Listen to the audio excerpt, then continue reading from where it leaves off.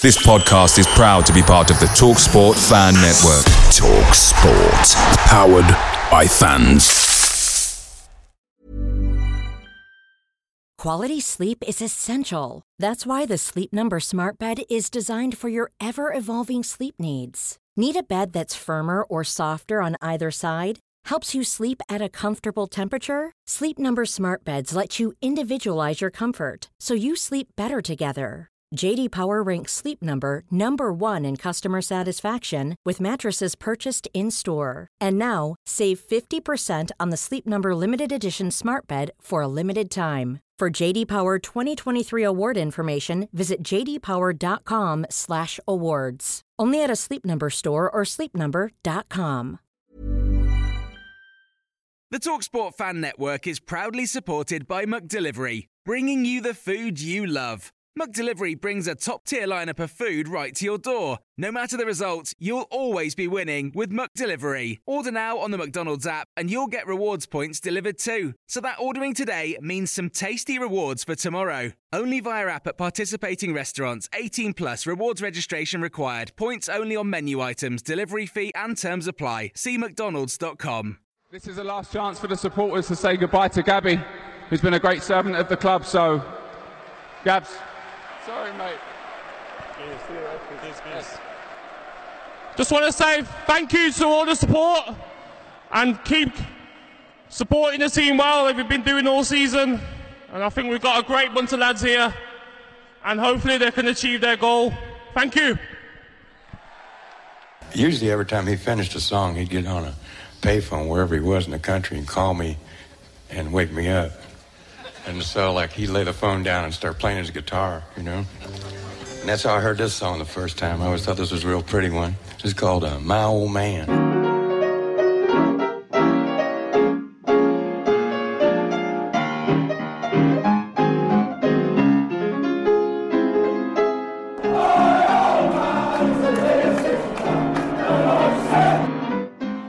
Hutton's throw. Maybe caught Middlesbrough unawares for a second there. Doma again, chip ball to the back post, and it's nodded home. A late blow for Middlesbrough, and it's inflicted by Robert Snodgrass.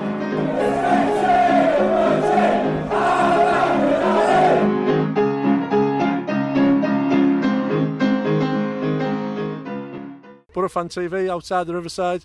We've just been beaten 1-0 by Aston Villa. I have Mark with me, a Villa fan, a happy Villa fan. Mark, being a Villa fan, have we got a good one in Pulis? Mate, don't make me laugh. If you're after boring football, you've got the right man. Welcome to the My Old Man Said podcast. I'm David Michael, the editor of My Old Man Said, and we're back on the eve of the playoffs. And joining me for this episode is the man who we've just found out earlier on today that he has got the contract to design the Villa kit. Not next season, but the season after. Dan Rogers of the Villa Underground. Welcome and congratulations. Thank you very much. Obviously a larger brand than Luke, so we are delighted to be unveiling a range of children's bibs, ladies' lingerie, and the fully emblazoned Samba Mamba. Well, they're just giving the contract to anybody nowadays, but I think the main thing is... We're a local producer of Mambas. I think Fanatics have the license that they can basically try to license off anything to get sponsorship, and so there'll be sponsors on the ass, sponsors on the socks, sponsors on the lapel. We'll see what happens. Before the credits played there, we had... now, some people see him as a legend of the Aston Villa, Gabby Agbonlahor. Even though, I mean, somebody says, just because he's not done anything in the last couple of seasons... there's no need to bag him out. They said that to me on social media, and I said, excuse me, 2 seasons, the last 8 seasons. But anyway, regardless of what he has done and what he hasn't done, but he's been here a very long time, and so he gets his chance to say, John Terry gives him the mic, to say a goodbye and maybe tell us a few anecdotes about his time at Villa and what it was like, you know, joining as a 14-year-old, and the great days he's had and his highlights, and meant nothing to him, did it? It wasn't exactly a Nobel Prize winning collection speech, was it? He could have at least thanked us for the money or something. I mean, come on. At least said thank you. Yeah, at least say thank you. That's too 2 syllables, so maybe stretching it. Before we get in the show, let's have another speech. This time by our esteemed captain, John Terry. Amazing. Round of applause for our players. Got the captain here, John Terry. What do you want to say to the fans after the season? Well, I just want to say on behalf of all the players, the support's been superb. I think as the season's gone on, the crowds have increased, the supporters have got behind the lads, and we are where we are today. So we have a few games left in the playoffs, and we need everyone behind us because the lads have been superb as well. But thank you from all the players for everything. Amazing. Yeah, so amazing. Next week, and then playoffs. Got to do it, yeah. It's a massive club and deserves to be in the Premier League. There's no doubt about that. That was the ambition at the start of the season, to be in the Premier League, and that's not changed since we started. So, you know, with the quality we have, a little bit of luck, let's hope so. And a great bunch of lads as well. You can really see. Oh, a great bunch of lads. David O'Leary. To our success this season. Unfortunately, we've not gone up automatically, which was the target, but. Oh, he's let the cat out of the bag. Oh, well, unfortunately, John, that's the championship, so... Well, who is that plonker with the mic that says everything's amazing? Amazing! Amazing. John, you're amazing. I haven't said anything. Amazing. We finished 4th. Amazing! Wasn't the plan, though, apparently. No, I think he let the cat slip out the bag there, where he said the target was automatic. Well, I think it was everybody's target, yes. Apart from those who want to stay in the championship forever. And as the playoffs get closer, their number seems to be growing. I think it's called yellow belly time.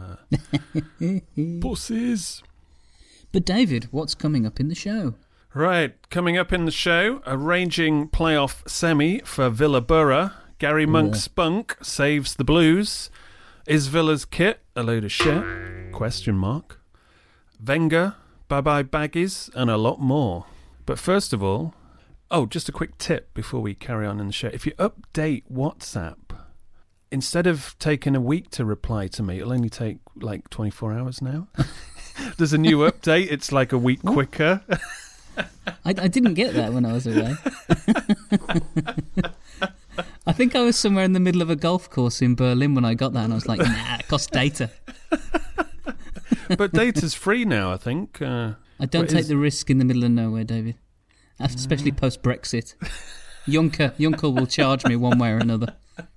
Anyway, now you're on domestic soil. Look at Play Store or iPhone or whatever you're at, and once a week.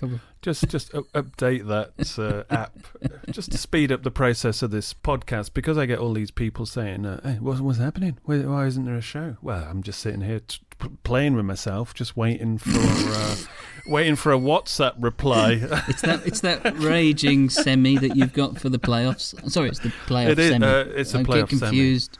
You have to be careful how you Google it. Right, 3 points to start off the show. Wenger calls it quits, finally. I think he was kind of pushed out the door there, really. Not dissimilar to what happened to Robert Pires, really. Not too dissimilar to Alex McLeish. I mean, come on, he got. I think if he got to the Europa League and he won, I think that would have been the perfect send off. But it would also have been a good 2 fingers, I think, or giving those fans the finger that we're trying to. I mean, they obviously changed their tune on the last day when everybody was cheering his name. Actually, it was, man, I found that a bit cringe because they've been hounding the man for seasons now.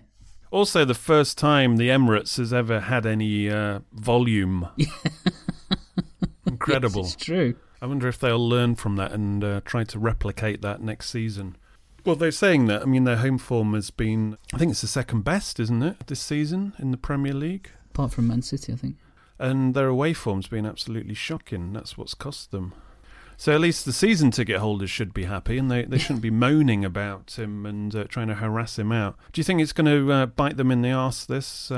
Because it's going to be tough getting somebody who can, A, better him, and B, I mean, there's a reason why, you look at what he's won recently even. I mean, Arsenal fans are saying, the last few years have tarnished his legacy. Well, in the past 4 years, he's won 3 FA Cups, 3 Charity Shields, and obviously was in the semi-final of a European trophy this season. So they seem to forget that Manchester City, Manchester United, Chelsea are throwing a ton of cash at this. Liverpool as well, and there's no divine right, in the top 6. You're going to be, if you're winning trophies, that should be a plus point in that kind of company, and he's kind of still maintained that, even if if they've slipped a little in the league. Wenger's background speaks for itself. I think that you wonder whether he peak too soon with that Invincibles squad, and and then he finds himself against a backdrop of not only Man City, but before it would have been Chelsea, wouldn't it? Who went spent millions and millions. But I mean, going back to that the European Cup final against Barcelona, I mean, Jens Lehmann got sent. I remember watching that in Cannes. France, with a load of Arsenal fans, and Lehmann getting sent off unfairly. I thought they had a team at that point which was fantastic. I mean, they wiped the floor with teams like Juventus in their own backyard. They'd play them off the park. And against Barcelona, I mean, this wasn't the Barcelona really of Messi. It was the Barcelona of like Samuel Eto'o, who was on his kind of final years. He's OAP then, I think. Even when Jens Lehmann went off, they still went 1-0 up with 10 men. But obviously 10 men against any team that you're going to play in a European Cup final isn't going to last that long. And obviously they got caught out in the end. But if that one bad referee decision, and if he'd won that European Cup, then a refereeing decision in Barcelona's favour. Yeah, no. Goodness. In terms of foreign managers in the English game, he did a little bit better than Joseph Venglos. We'll give him that. Marginally, yeah. Just marginally. On the subject of modern-day managerial legends, it's good to hear that Sir Alex Ferguson is on the mend now after it was a brain hemorrhage, wasn't it? Which didn't sound too promising after the initial news reports, but it's good that he's kind of on the mend. I mean, he was a massive nemesis for Villa, but I mean, he's one of those that you respect. He would generally speak quite positively of Villa, and I mean, not in and around the game, but he would often be he would recognise, I think, the stature of the two clubs coming together generally, Ferguson. Yeah, he did actually have respect, even though he beat us every time, and he would beat us in the final minutes in many games in injury time. He did have a respect, and I always remember the Gerard Houllier game where he said at half-time Villa should have been like 5 or 6-0 up. It's not as if he's kind of belittling the opposition. He always spoke well of us. So all our best wishes go to him, and hopefully he can complete getting on the mend and be up and at it. Needs to take up the vacant Arsenal post. So surprise. Well, he got to say goodbye to Wenger, didn't he, at Old Trafford when they were there? It was last week, so it wasn't that long ago. Yeah, indeed. Yeah. Right, moving on. Staying with the Premier League, I think this season, I mean, I can't remember the league tables from the last few seasons, but this season it's really rubber-stamped it as a league that is officially about the top 6 clubs. It's not as bad as France, where Paris Saint-Germain did the quadruple this season because for lack of competition. But outside the top 6 clubs in the Premier League, every other club, the remaining 14 clubs, had a negative goal difference. And only the top 7 teams won more games than they lost. And there's no, the equation is quite simple. If you won more games than you lost, then you got into Europe. And congratulations, Burnley and Mr. Deutsch, for replacing us as the claret and blue team that goes to Europe. Oh, that's embarrassing. Burnley in Europe, I mean, everybody's saying, oh, yeah, the Championship's better. It's kind of is in an old school way, but football's changing, and we are going to be Sheffield Wednesday, Forest, Leeds, if we do not sort it out, because these other teams, I mean, Burnley can walk into Europe. I mean, they've done it relatively comfortably, haven't they? Yeah, no, exactly. Well, all the other teams are just, the only thing they're playing for is survival. And, like Newcastle, I think we mentioned it on the last show, when they won, and they were in 10th place, and the headline is, Geordie's secure Premier League status. And it's like, Jesus Christ, I mean, they're 10th. It should be a given. Huddersfield players going crazy after getting that point against Chelsea. And you think, is it because they want to play in the Premier League, or is it because they're celebrating because, we don't have to go back to the Championship? Oh, no more Villa Park on a Tuesday night. That will become the new saying. It'll be, Messi's good, but is he any good on a wet and windy Wednesday night at Villa Park? Anyway, moving down to the Championship, as the Baggies have done. A nice segue there. Oh, well, looks like a Championship for us. Just want to say, all I've ever known is Baggies in the Prem. It's really, really upset me. Unbelievable. I think, personally, Big Dave was in charge for longer than he actually was. We would have escaped it and wouldn't be in the mess we're in now. But, you know what? Baggies till I fucking die, mate. Love you. Darren Moore wins Manager of the Month, but can't stop the rot. I mean, he got some great results, actually. Yeah, beating Manchester United, drawing against Liverpool. Do you think they'll keep him? They probably won't, because he's black. And actually good at his job, which seems to be a reason for getting rid of Albion managers these days. Because sometimes, like, assistants, they step in and you look at them and you go, he's just an assistant, and, he's never going to make it. Like Eric Blacks, for example. But Darren, I think he's got more scope for him, especially in a championship, like Chris Hughton did. He built his reputation and then got taken seriously. And hopefully he'll get a chance to do the same next season. Hopefully we won't be playing them because we'll be in the Premier League trying to win more than we lose. I mean, just quickly on the Albion, because we don't need to dwell. I think that one thing that jumped out at me is it shows what a chronically bad decision appointing Pardew was, and it's like, who thought that was a good idea? But secondly, as well, it just show you that we had this conversation when the Villa went down. In amongst a squad, they were clearly good enough to survive, in my view. But did those players just think, oh, screw it, we can't be bothered with these clowns that we've got in? What's that change in mentality? It always intrigues me, that teams suddenly find a resurgence when it's too late.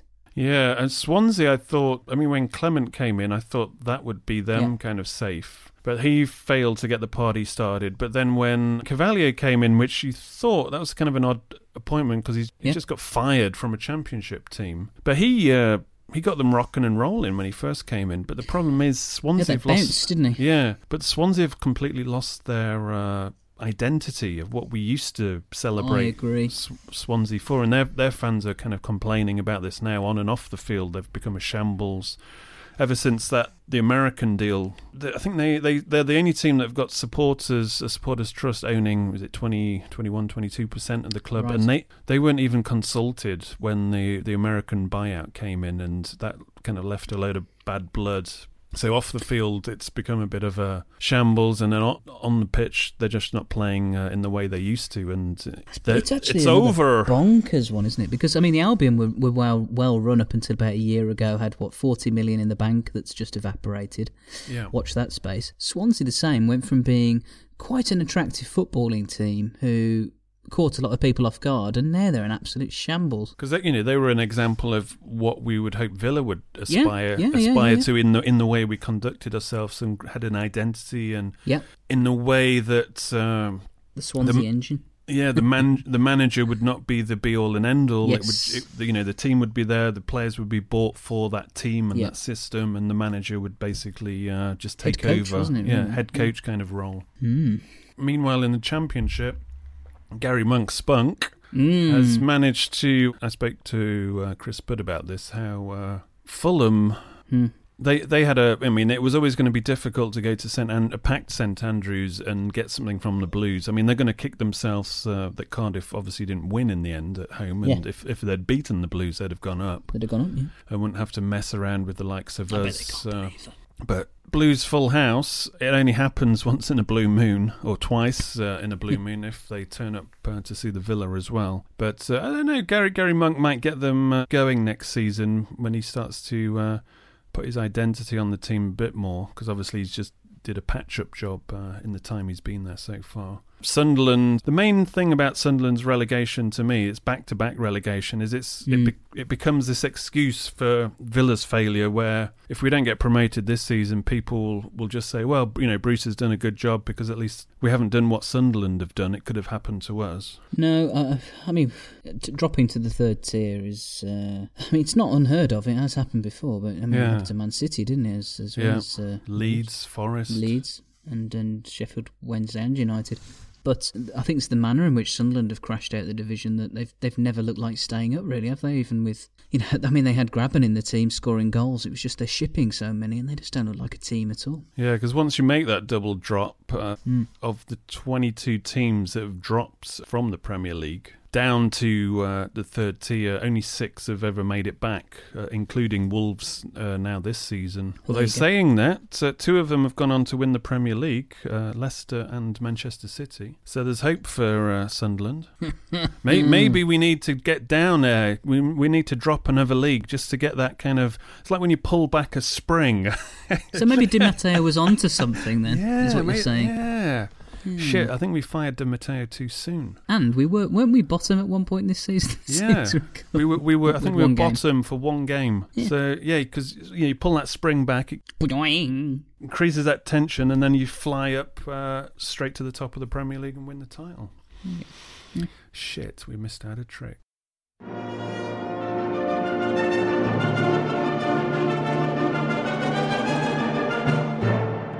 Now it's time for Twitter with Tony. Tweets of the season special. 3rd of September. Watched Dunkirk. Heard news of North Korea nuclear test. Really need a peaceful world. Fighting on football pitches is enough. November 20th. Live fishes will be upstream. Only dead fishes go with flow. Let's stay stronger, stand together and go up, up, up. November 22nd. Some Villa haters went extremely ugly by spreading rumours and then saying I was caught in trouble and escaped away. Made the public listed company's minor shareholders panic to drop stocks. It's really ugly for those deliberately trying to destroy others. Hashtag only be stronger. November 22nd. Very brilliant to talk to Prince and Princess, a great couple. A true Villa fan with even more knowledge about our club than me. December 27th. A hectic work and business travel schedule month, just recovering from 1 week serious flu. No enough free time, and most time inaccessible to Twitter. Hopefully it will also end the disaster month with a win. Time to recovery. January 11th.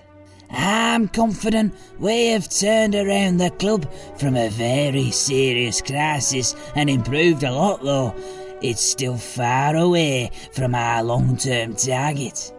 We'll get there sooner or later. Being negative all the time doesn't help anything. Stand together to a unifying culture. April 15th. For me, the main reason to love football is I've always been hoping this is the piece of world we can experience the love and warmth. We can escape from the ugliness of politics or forget the cruelty of bloody commercial field. Hashtag something Hope Villa does. April 29th. All the time, I wish I'm not the owner, but just a fan like all you. Honest words. Hashtag UTV. Hashtag all lads.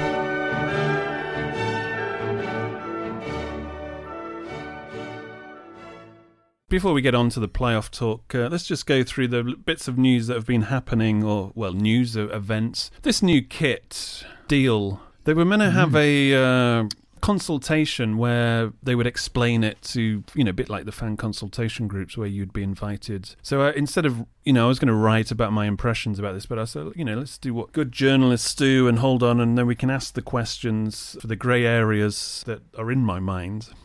But this, hopefully the away kit's not going to be grey. I think it's actually going to be white. But now this consultation's not going to take place until, right before the playoff final if we get there. But you get the press release, it's saying how fans it's so great for the fans, it puts them like right at the forefront of the design and everything. Well, no fans have been consulted for the design. And I think the only fan that it's a good deal for is obviously, Luke. Mr. Luke 77, because obviously he gets the chance as a Villa fan to design the kit. That's pretty cool. Which is cool for him. As a fan. Yeah, I noticed that they'd whitewashed the fact that he was born in Walsall. He's designed Warsaw's Wembley suits and all that kind of stuff, and completely. Born and bred in Birmingham. It's a bit like what Australians do to famous New Zealanders, like, I don't know, Russell Crowe, where they suddenly claim them as their own if they become successful. They claim them as a colony, like we used to. Exactly. So all the previous coverage of Luke's escapades and the growth of Luke 77 has been Walsall born and bred. Now he's Birmingham born and bred. But anyway, we're not getting at him. He's got a great gig. The thing is, with kits, what do fans need to know? Normally, it's you get the headline and it's X amount of years, X amount of money, and then whoever it is.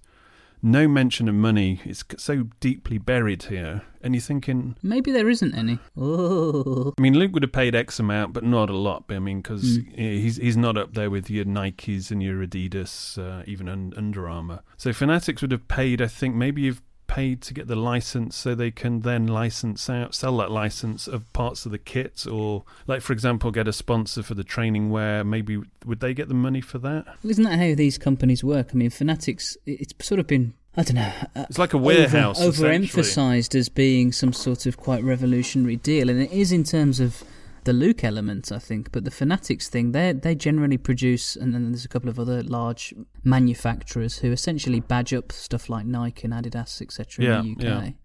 And Fanatics are part of that supply chain. The only difference is, as far as I can see it, is that they're the named supplier rather than not being so transparently named as they would be for other clubs. They bought Kitbag, which is obviously one of the big e-commerce retailers. So that's their... And if you look at Kitbag and you look at the Aston Villa website, it's, exactly the same pricing and the layouts and everything. And this is part of... It's really an extension of Villa's outsourcing, which they did with the Villa shop and various, the catering and various other aspects. That was one of the big things that Wyner's kind of brought in, is this culture of outsourcing. So it's part of that. So how much Fanatics have put in the part, how much Luke have put in the part is up to debate, because you're doing it at a time before our destiny in terms of what league we're going to be in is known. Because if you're in the Premier League, they've hardly hatched a deal where Luke, let's say, is paying $500,000 now, and if we get into the Premier League, he's going to suddenly slap down $5 million. No, because I don't think the money's there. And I don't know. I mean, it must. I think the money we don't know. Will save per shirt because you're cutting out the middleman. Yeah. And so I think there's back end benefits there. So I don't know if what's in terms of the lump sum up front, how that kind of breaks down. You might. I mean, we can make a broad assumption. Perhaps we're no worse off than we were with whatever cut Under Armour we're taking, and you'd have to assume that's the case because the fact that we've broken the year's deals with Under Armour. I mean, purely. Yeah, Under Armour. Their share price has dropped, and they've kind of been pulling back in terms of what they've been doing in Europe. I mean, I don't know the full details there, but I don't know if it's a part of a cost-cutting exercise on their part. Maybe the fact that Villa were looking a bit flaky for promotion next season, where if we'd gone up the first season, like they'd probably hoped for, because all they've got now is Southampton, would have been their poster boy, Premier League team. I think was it last year they were in talks with Real Madrid for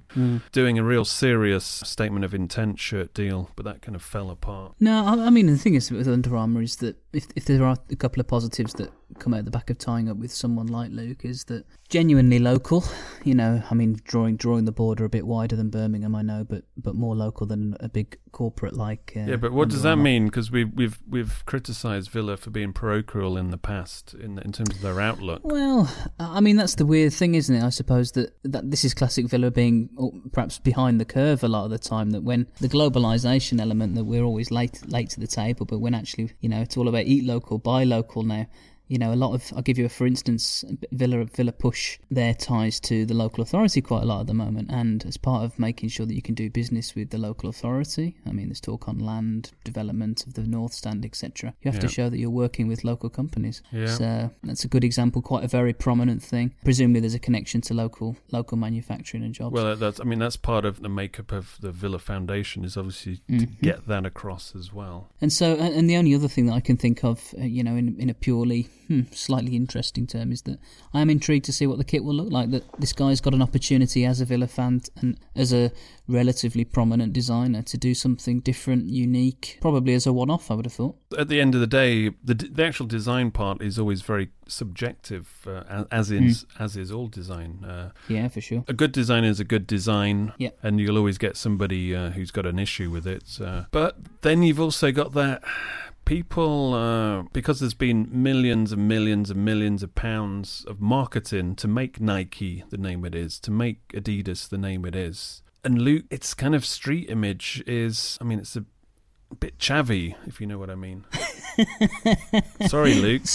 I mean, say what you mean, David. I mean, that's... No, I know where you're coming from, and it's not refined, is it, I suppose, is what you say. Well, no, I mean, it's people's perceptions. I mean, you see it in TK Maxx, and you see a lot of things, but it's not something you say, all right, I'll get it on the cheap here. We want Hummel back. Oh, Drew, I'd love Hummel back.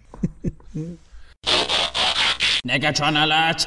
My Old Man Said podcast arrested for defamation of Luke 1977. Please pay bail! Please pay bail! I mean, at the end of the day, if it's a good design, it's a good design. But there is that, it doesn't have... You do miss something. It's not a deal breaker for me if it's not Nike, Adidas. You know, I don't give a shit. Absolutely not, no. I'm more excited to see what league table we're actually appearing in next season than the kit, because the home kit's always claret and blue, and it'll be a bit of a darker claret this time, we've been assured. So, you know, certain people will be happy, but we shall see. But it has a potential to go either way, actually. It could put Luke on the map more if the design's really good and, you know, there is something new about it. Then it could put Luke on the map and he could get brownie points and everything's good. Or other clubs will just see it and say, well, it's not Nike or Adidas or any of the traditional names like Umbro or whatever, and then just make out we're small time if we stay in the Championship. Pitch Awards... Funny enough, Villa didn't win it. We won it last year. Did we have a chance of defending it? No, because we should have been ripping up that pitch and relaying it, as we've discussed before. Is this the 11-year-old pitch that Dr. Tony overruled Keith Wyner's on? Yeah, but... that one, okay. Shh, you're not going to say that out loud. Oh, no. Oh, okay. Winners of the Championship pitch this season, luckily... is Middlesbrough, because Villa will be bringing their trademark liquid football up to the Riverside on Saturday, so we'll be taking advantage of that carpet-like surface and bedazzling them, and probably walking away 3-4-0 winners, probably. At least. So thank you to the Middlesbrough groundsman for setting up our victorious visit. Back to our trench on Tuesday. And yeah, we'll need to get a few goals head start at the Riverside for when we bring them back to the mud. Keep losing the ball down the divots. The B6 mud. Other pitches highly commended were Fulham and Nottingham Forest. Actually, Forest's pitch is always quite nice. Well, half of it doesn't get used because they don't attack. So I noticed Jurgen Klopp complaining about the Baggies pitch. And is that a coincidence that they've also got a Chinese owner maybe scrimping on the pitch? Surely not. I mean, you're suggesting that all the money's gone? I mean, the 40 million... Well, yeah, some fans are saying that the Baggies will be in the... If we don't go up, the Baggies will be down and they'll have hell of a lot more money than us. Maybe not. Right, let's get back onto the business. Well, let's get on to the business and... Yes. Oh, I'm excited. I'm so excited. The Villaborough Mark II. Villaborough obviously was the nickname for Middlesbrough back in the 90s, where they signed Hugo Egiard, Gareth Southgate, George Boateng. Anybody else? Andy Townsend. Yeah, Andy Townsend. Forgot about that. They almost got a five-a-side team out of us. Luke Moore. He scored a hat-trick against them, didn't he? Mm. This time round, they have Rüdiger Stedt, who is injured or hasn't really played much part in their renaissance, but as well as Stuart Downing. 76 years old. 76 years old, Stuart Downing. They have, who else? Oh, Brad Guzan, but they got rid of him straight away. I was very confident about this Middlesbrough game until I saw that tweet. I don't know if you've seen, I retweeted it. Where the revenge they want. Middlesbrough fans said, right, it's payback time to Villa for Brad Guzan. And you thought, oh shit, if anything's gonna motivate you, Yes, that. It's that. He's right mint, he is. I remember that old woman. That's the one. That's the one. He's mint, he is. He's mint. Brad Gouza. That's him. That's the one. I think he's the best goalie for him. What makes you think he's the best? Because I watched him and he's mint, man.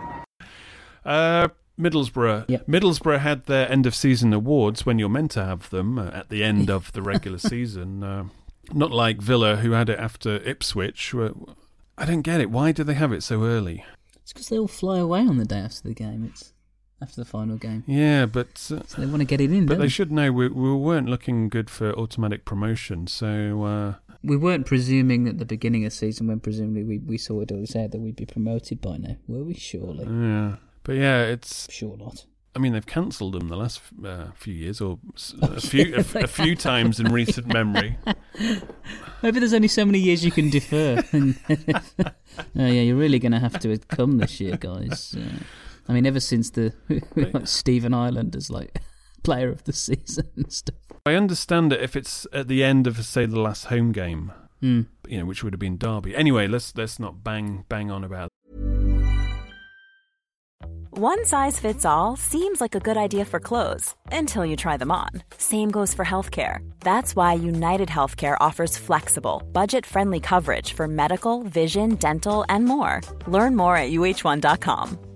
Quality sleep is essential. That's why the Sleep Number Smart Bed is designed for your ever-evolving sleep needs. Need a bed that's firmer or softer on either side? Helps you sleep at a comfortable temperature? Sleep Number Smart Beds let you individualize your comfort, so you sleep better together. J.D. Power ranks Sleep Number number 1 in customer satisfaction with mattresses purchased in-store. And now, save 50% on the Sleep Number Limited Edition Smart Bed for a limited time. For J.D. Power 2023 award information, visit jdpower.com/awards. Only at a Sleep Number store or sleepnumber.com.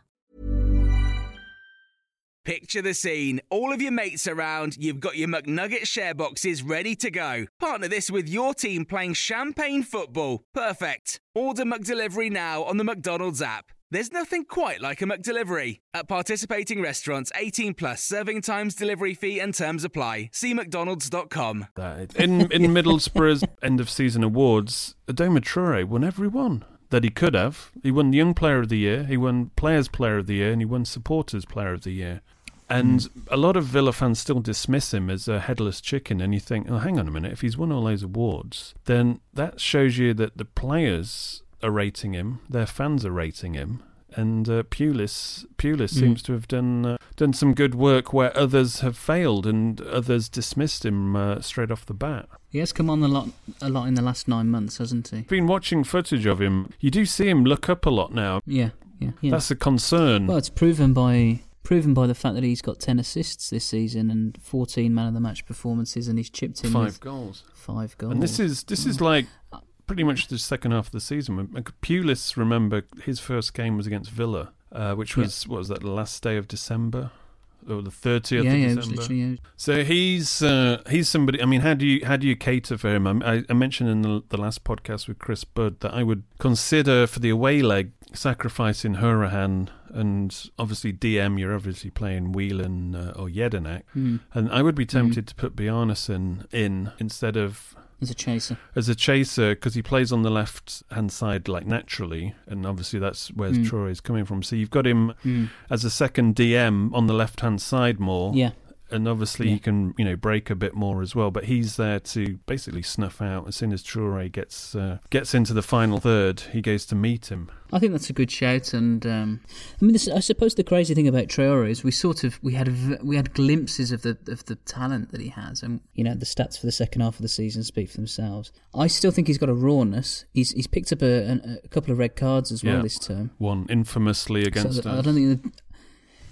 So that discipline's not there yet, I don't think. And those are the dark arts, I think, that you want to be playing on players like Adama Traore over 90 minutes. That I'm not saying being unsporting, but I think he could be drawn into things that he could steer clear of, and that's what you want to do. Because going back to how do you play against him, the left hand side, they got caught out against Fulham when we played them. But if you've got Hudson playing on as left back, it's not his natural side. It kind of works if you're playing against a player who's going to be cutting in, but he's not necessarily cutting in Traoré. And also on the left side of the centre-back partnership, you've got a 37-year-old John Terry, and talking about playing against, one of the fastest and most powerful players you'll find in the Championship for sure, if not in the Premier League. So that's why I think the way that Traoré breaks as well, he does naturally go for, tries to get through the centre midfield as quickly as possible, and he's got those those long striding runs, hasn't he? I think Terry was exposed badly in the latter part of his Premier League career for lack of pace, and I think that's where you might want to be. The example given that you need your DMs to be either intercepting him or hoping he runs into either a combination of Jedinak or Chester. When we've picked up that Conor Hourihane's, despite him, he's obviously in double figures in terms of goals, has gone missing a few times in recent games, so I can see potentially a sacrifice there. And obviously you've got him as an impact player off the bench if things are going wrong in the first leg, and then obviously in the second leg take a view, a bit more attack-minded, unless we've done a job up there, and obviously play the first 11, which would include Hourihane. Negatron alert! Alan Hutton marking Adama Traoré! Cancel Wembley Hotel reservations! Cancel Wembley Hotel reservations! Well, I don't want to linger too much on Traoré. The only thing about him, I will say, is when you saw him with your own eyes, you thought, I want to watch this. Look at the season we were watching him. We were getting slapped about everywhere. We weren't picking up any points. We weren't getting any joy. And yes, he had a couple of injuries here and there, so he was out. But at the end of the season, he was sitting on the bench doing nothing. We were there with 17 points in the end, and you're turning up hoping at least he was playing just for the novelty value of watching him take on a whole team. Well, he would get people off their seats, wouldn't he? There's no doubt about it. And I think that I think the conclusion we came to at the time, and we have to wind the clock back 2 or 3 years now, he was incredibly raw, but there was talent there. And very exciting direct talent as well, with incredible pace. And I know it's one example of a pretty dim period, really, but that run and cross for Carles Hill against Sunderland, another player reportedly returning to Villa Park actually against Sunderland, that was a superb run and goal. In the Cup, I think he came on, was against Notts County, where he came on as a sub and then just charged down the line, beat a few men and then whipped it in, and then obviously it was an own goal. Yeah, I think he picked up an injury in that game too, where I think that's how teams unfortunately target players like Traoré as well, because though he's a bit of a bull, wasn't he? He was quite a squat player, I used to think, and I used to be impressed by how much pace he would have despite that, but he was often, teams just take a view of just doing these players. But at the same time, you are focusing the team on him, and they're having to make plans, and that obviously frees up your other side and other players and create space if they're starting to commit an extra player to tackle him. I mean, in terms of formation, Middlesbrough have been... On paper, it looks like a 4-3-3, but obviously you've got your wide men, Traoré and Downing. I mean, Pulis, when you defend as a team, and when you attack as a team. So it's obviously turning a bit like Lambert used to do, going 4-5-1. And they do play on the counter. I mean, they are set up to play on the counter. I was about to say that. I mean, they've got great pace, haven't they, coming out in Traoré, and a good interchanging partnership of two good goal scorers in Assombalonga and Bamford, and the ability to switch them up. That's a good setup over 2 legs, to be honest, because it does give them an option. Because their midfield, Clayton, Howson, Bessica, I mean, they're decent on the ball and in terms of passing, whatever. So they can control a game. Yeah, Howson, who's got bags of experience at this level. Yeah.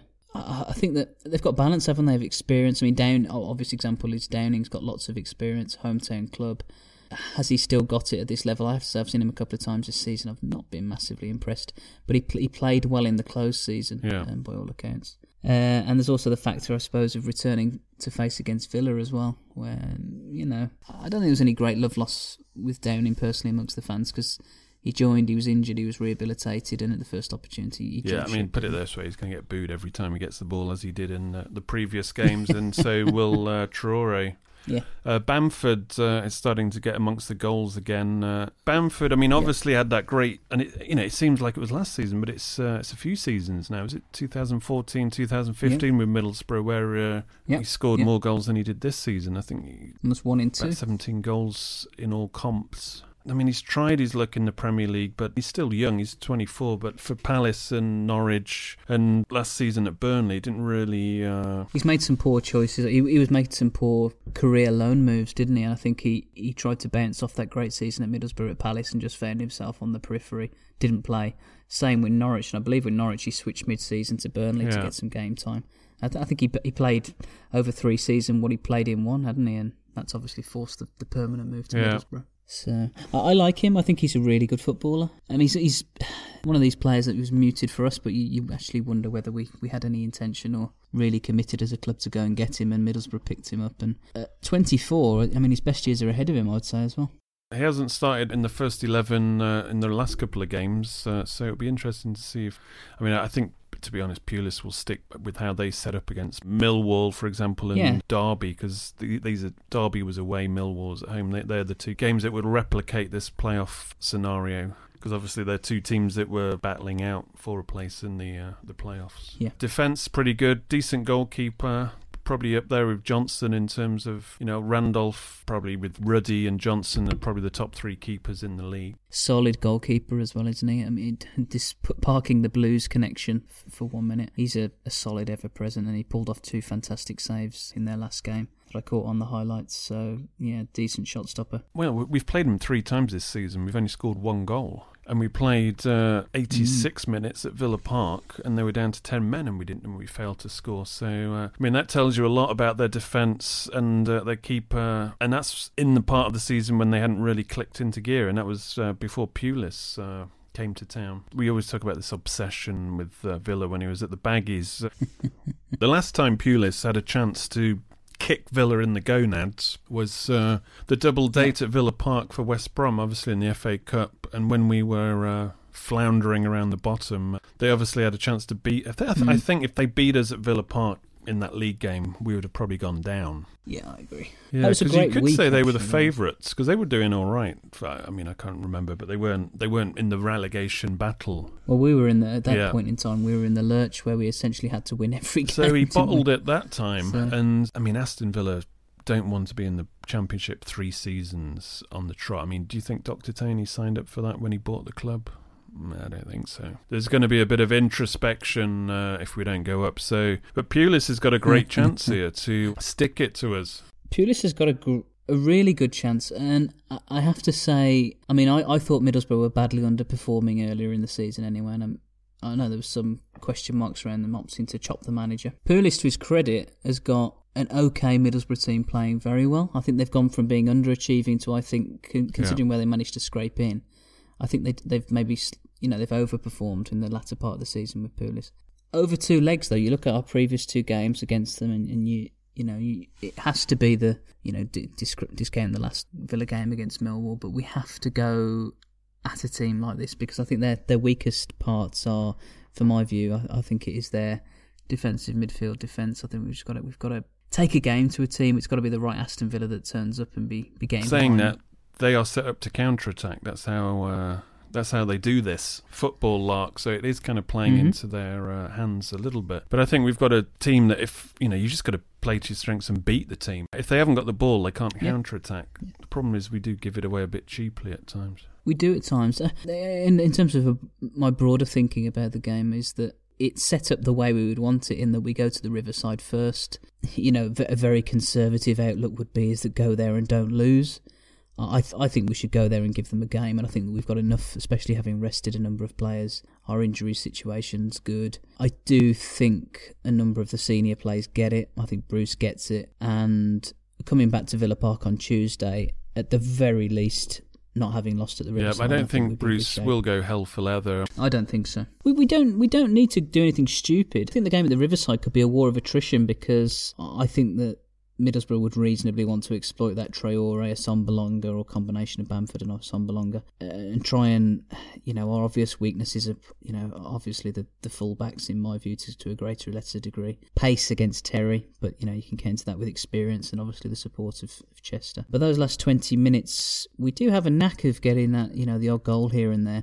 Discipline will be key for us, and I think not doing anything stupid, which we do have the capacity to do, and like you say, gifting possession away is an annoying one. But getting back to Villa Park on Tuesday night and turning the tables a little bit in front of what stands to be a full house, I think that will be an interesting, a different experience to what the Riverside might be at the weekend. Their away form is nothing to shout about. They've won the same amount of games they've lost. It's 8-7-8, 8 wins, 7 draws, 8 losses. While you can't read too much into that, you can read that. I mean, you look at somebody like Fulham or even like Millwall in the latter stages, their away records were very impressive, and obviously they're set up and they can play away well. Villa's home form is only Wolves and Cardiff were better, so that gives you the suggestion that we can, finish the deal at Villa Park as long as we don't mess up the away leg. Yeah. And, as we spoke about in the last podcast, Villa have generally performed when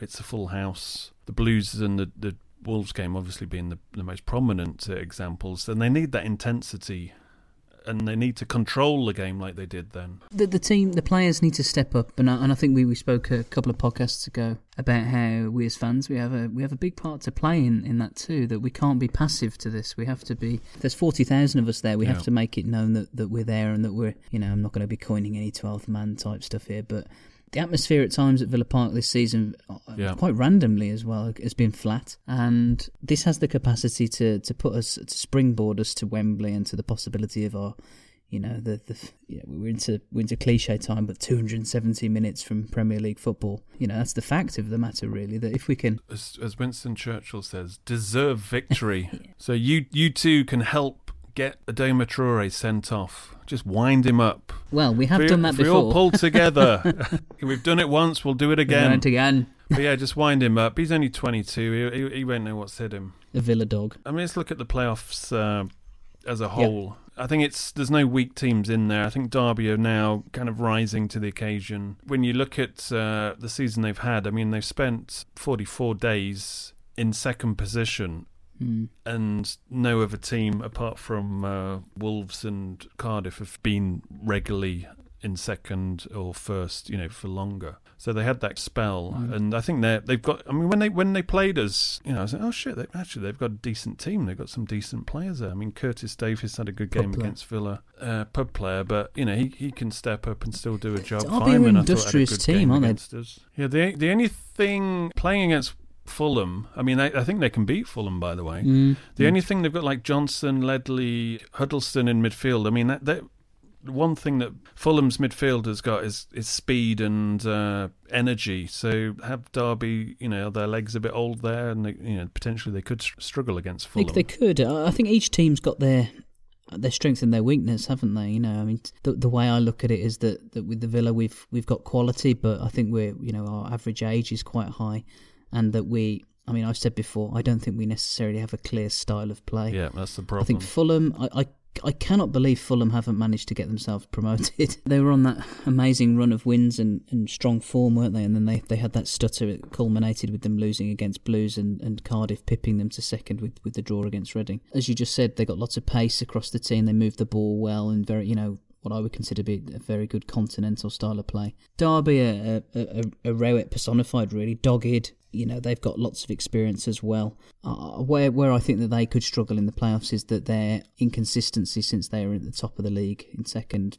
I think they've struggled where they might win a couple of games. But that doesn't really matter when you get into the playoffs. I mean, I think the main thing is, can they cope with Fulham's stealth and speed? Because down both flanks, Fulham electrocuted Villa in both of the Craven Cottage games over the last couple of seasons. And the thing is that team has been together. Jankovic's team, I mean, they fluffed their lines in the playoffs last season against Reading when they were big favourites to beat them in the semis.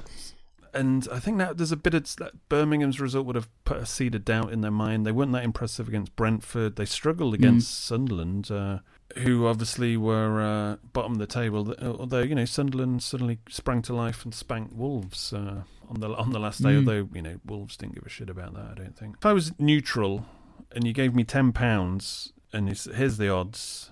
I think at the moment it's Fulham favourites, then it's Villa, then Middlesbrough, then it's Derby outsiders. I would put that tenner on Middlesbrough from the point of view that I think they're like 4-1, 5-1, so it's good value. They were in the Premier League last season. They're the only team out of these four that were in the Premier League last season. And when I mention that, it's just they have the players. I mean, we've discussed them. That they're and now they're organised, and obviously Pulis is organised, and Pulis has only obviously had half a season, so they're not completely like the Pulis team. But when Villa went second after they beat the Blues, this is like around Valentine's Day, so mid February, Borough's form over the next 14, 15 games has been better than Villa by 4 or 5 points. So if you're just looking at the last 3 months of the season, I mean, Fulham are obviously the hottest team, and then it would be Borough, then Villa, then Derby. So I think if we can get through Borough, that to me that's the hardest task ahead. Beating Fulham, playing anybody at Wembley, one-off game. I think we'll have our fans against Fulham fans fancy that, no problem. Fulham, the family club. Yeah. Our away fans, pretty notorious for this league. Going to be wild. And we've got big time players, so it'll be the youth and exuberance of Fulham, versus a lot of our players who've kind of been there and done that, and some of them need to still prove themselves because Snodgrass, hasn't got that many trophies in his cabinet, has he? Or medals? No, I think that's the one thing as well. That's another thing, that we bring to the table. And there's other sides to it, not just Snodgrass, of course. I do think Terry genuinely wants to have something to say that he's achieved this season, and though I think holding the Championship trophy aloft would have been his preference, that he lives for those sort of occasions, being on the TV, and on that weekend it's it's the main spectacle, isn't it? So he'll be full kit wanker whether he's on the pitch or not. if he could get us. But it's the weird one for me. I'll be honest, I'm not that excited about these playoffs. For me, it's about getting promotion, and that's more relief than anything. It's like the nightmare is over kind of thing. I mean, if we lost in the playoffs against Middlesbrough or in the final against either Fulham or Derby, it will feel like being relegated again. I wasn't going to bring it up. I've thought about it a couple of times as we've been talking. Shall I mention the what if? I'm reluctant to, because it would... I think that the autopsy or the dissection of our season that would follow would be very tricky. I don't even want to talk about the impact in terms of financial fair play and the impact of loss of parachute. Loss of pride. Loss of pride. I mean, for all we've said about Borough, and I do agree that they're the dark horses, I'd be really disappointed if we couldn't beat them over 2 legs. And with the greatest respect to Borough, I think that they're in transition with Pulis. They're in the right direction, but Bruce has had 2 years to get this team together and in some shape. And as you've said, we're in the best shape and we're in the best position. We've invested the most. We've invested, not the most this season necessarily, but the cleverest over 18 months, I think, in terms of improving our team. And I look at Fulham, bit of arrogance about me, and I just think that, if, like you say, if we got to Wembley, I think that shouldn't we have enough just to roll through as a massive club? We're a big club. We're coming through. We're coming just roll through. The motherfuckers up. We're coming through, Fulham, with your fucking neutral stand. Give it a rest. And Derby are they're just not Premier League for me. The Derby game, as the second half at Villa Park, it turned into an open game and it turned into a firefight. And if it turns into like a firefight at Wembley, I think we'll take them out. No doubt about that. Yeah. I think they can beat us, but I think we would do them. Fulham, the first half at Craven Cottage, when we didn't have Grealish, we didn't have Adomar, and we're essentially relying on Bjarnason, who was still mad after being dropped against Wolves, to kind of lead the charge, and he kind of did. And for the first half, we were kind of in that game without having to do anything, particularly good. And let's not forget, if Johnston didn't fluff his lines for that second goal, it would have been, it would have still been 1-0.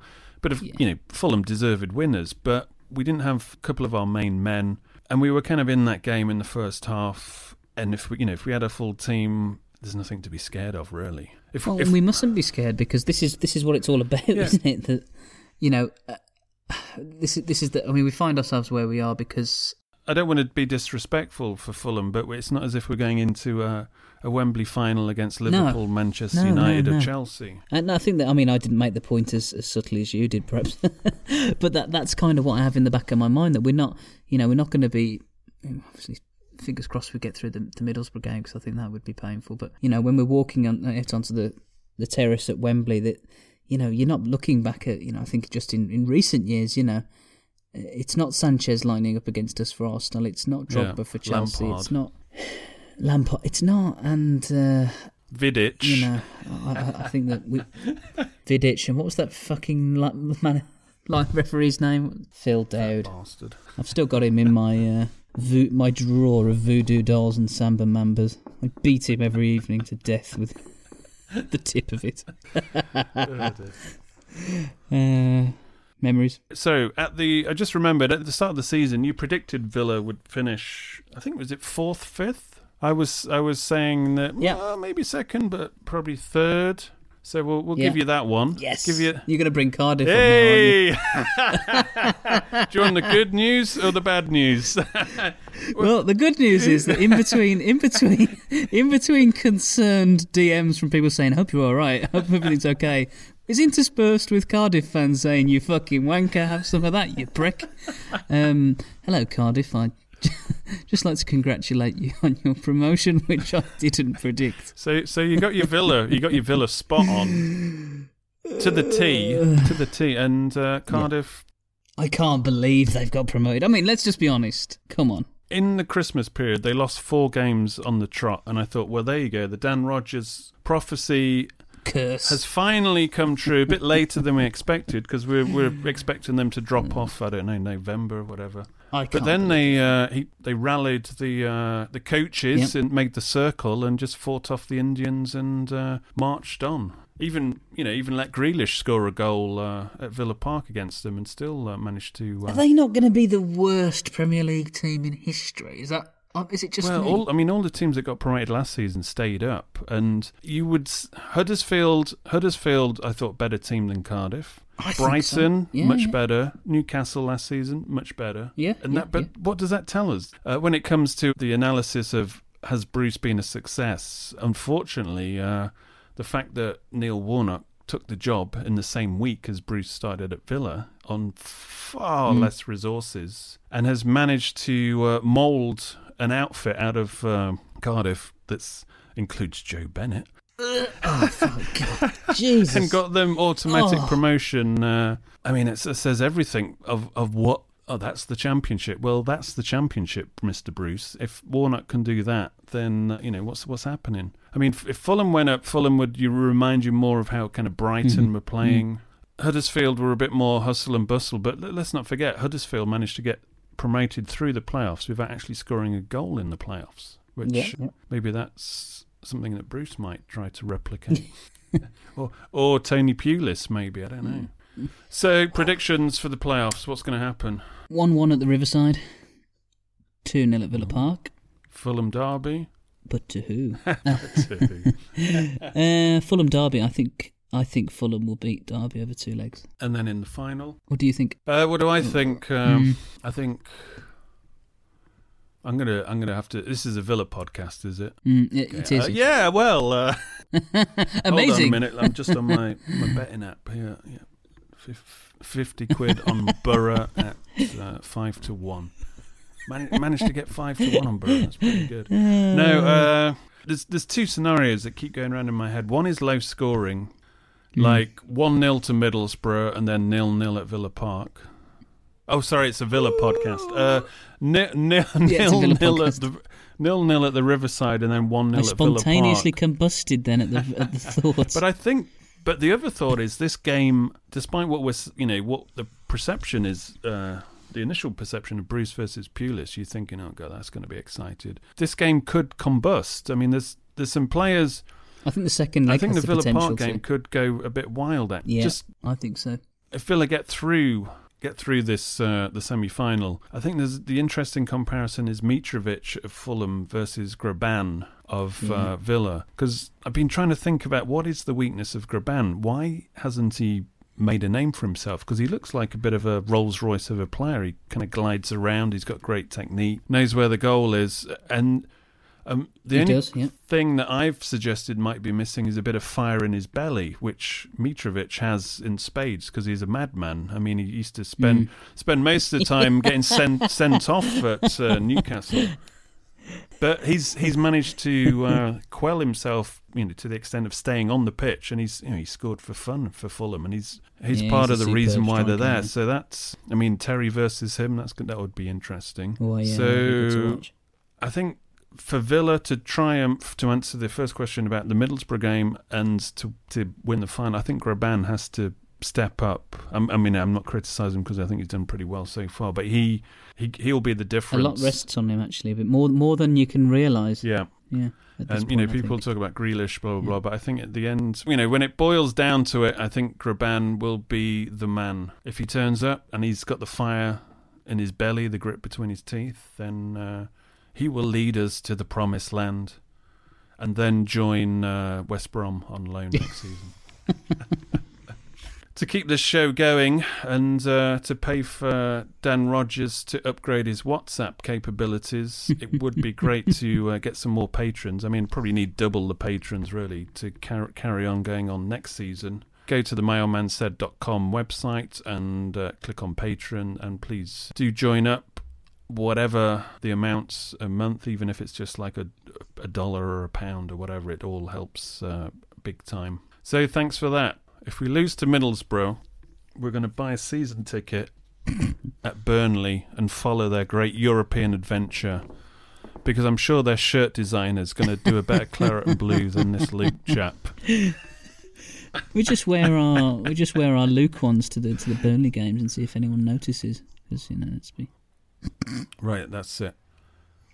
Before our glorious march to Wembley, we must draw things to a close. And please, ladies and gentlemen, no encroachment on the pitch. If we win against Middlesbrough over 2 legs, it's only a bloody playoff semi-final. I know you've never experienced a playoff before, but it's what the lower classes normally involve themselves in. But caveat. You may run on the pitch if you're that man who had the rubber dildo suctioned cupped to his bald head.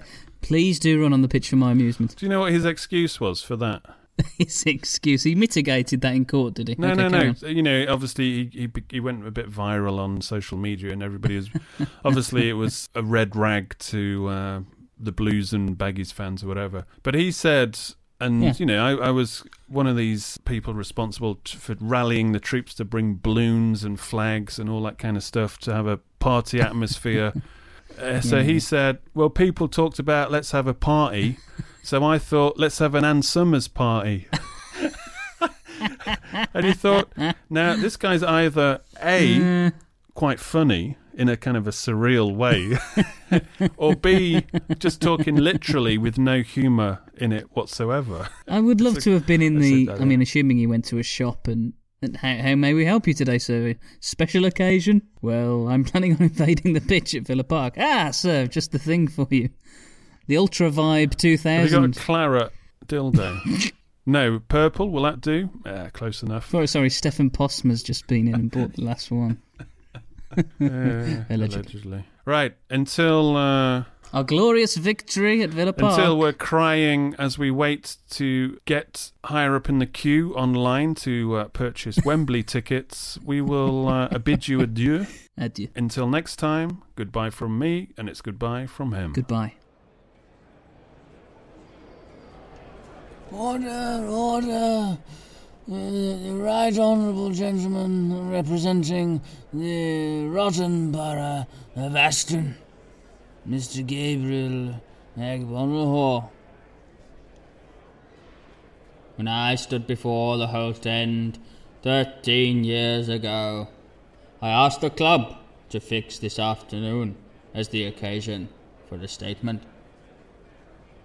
My time here draws to a close.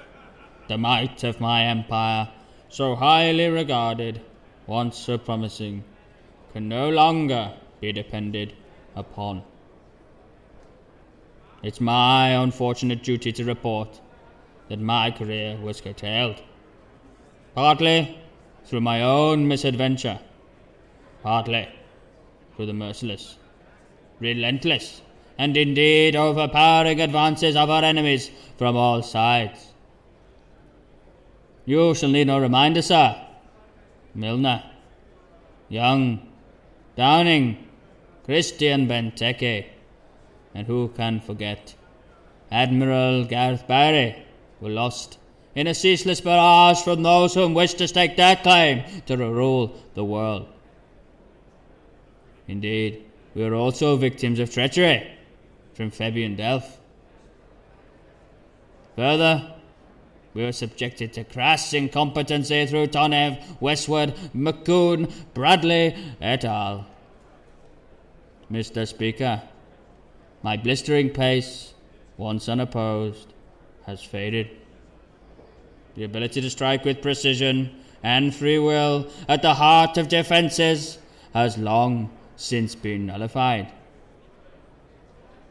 It's therefore my duty to report to you that whilst great promise lay at my disposal, hindsight affords me to reconsider that my career will be recalled as one of unfulfilled promise.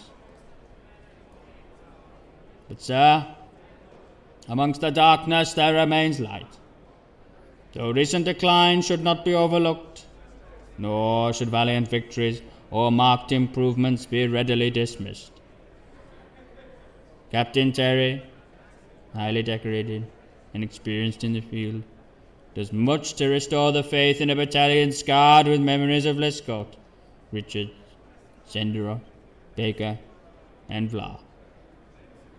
The future, whilst far from secure, must surely be brighter. At the very least, we have intent on our side. And so it is, sir, that Derby days will forever be etched in immovable history. Birmingham City, a realization of Tolkien's Mordor, remains a conquered, beleaguered enemy, for whom I have repeatedly and dutifully put to the sword. For this, Mr. Speaker, I am perhaps best to be remembered. What we must not do is look backward into an ignominious and starving captivity, confined to the championship. Our destiny lies upwards, where hopefully we belong. But alas, it will be without me.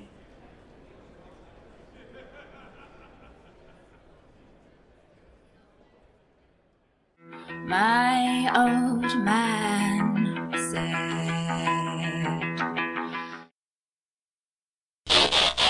Negatron alert!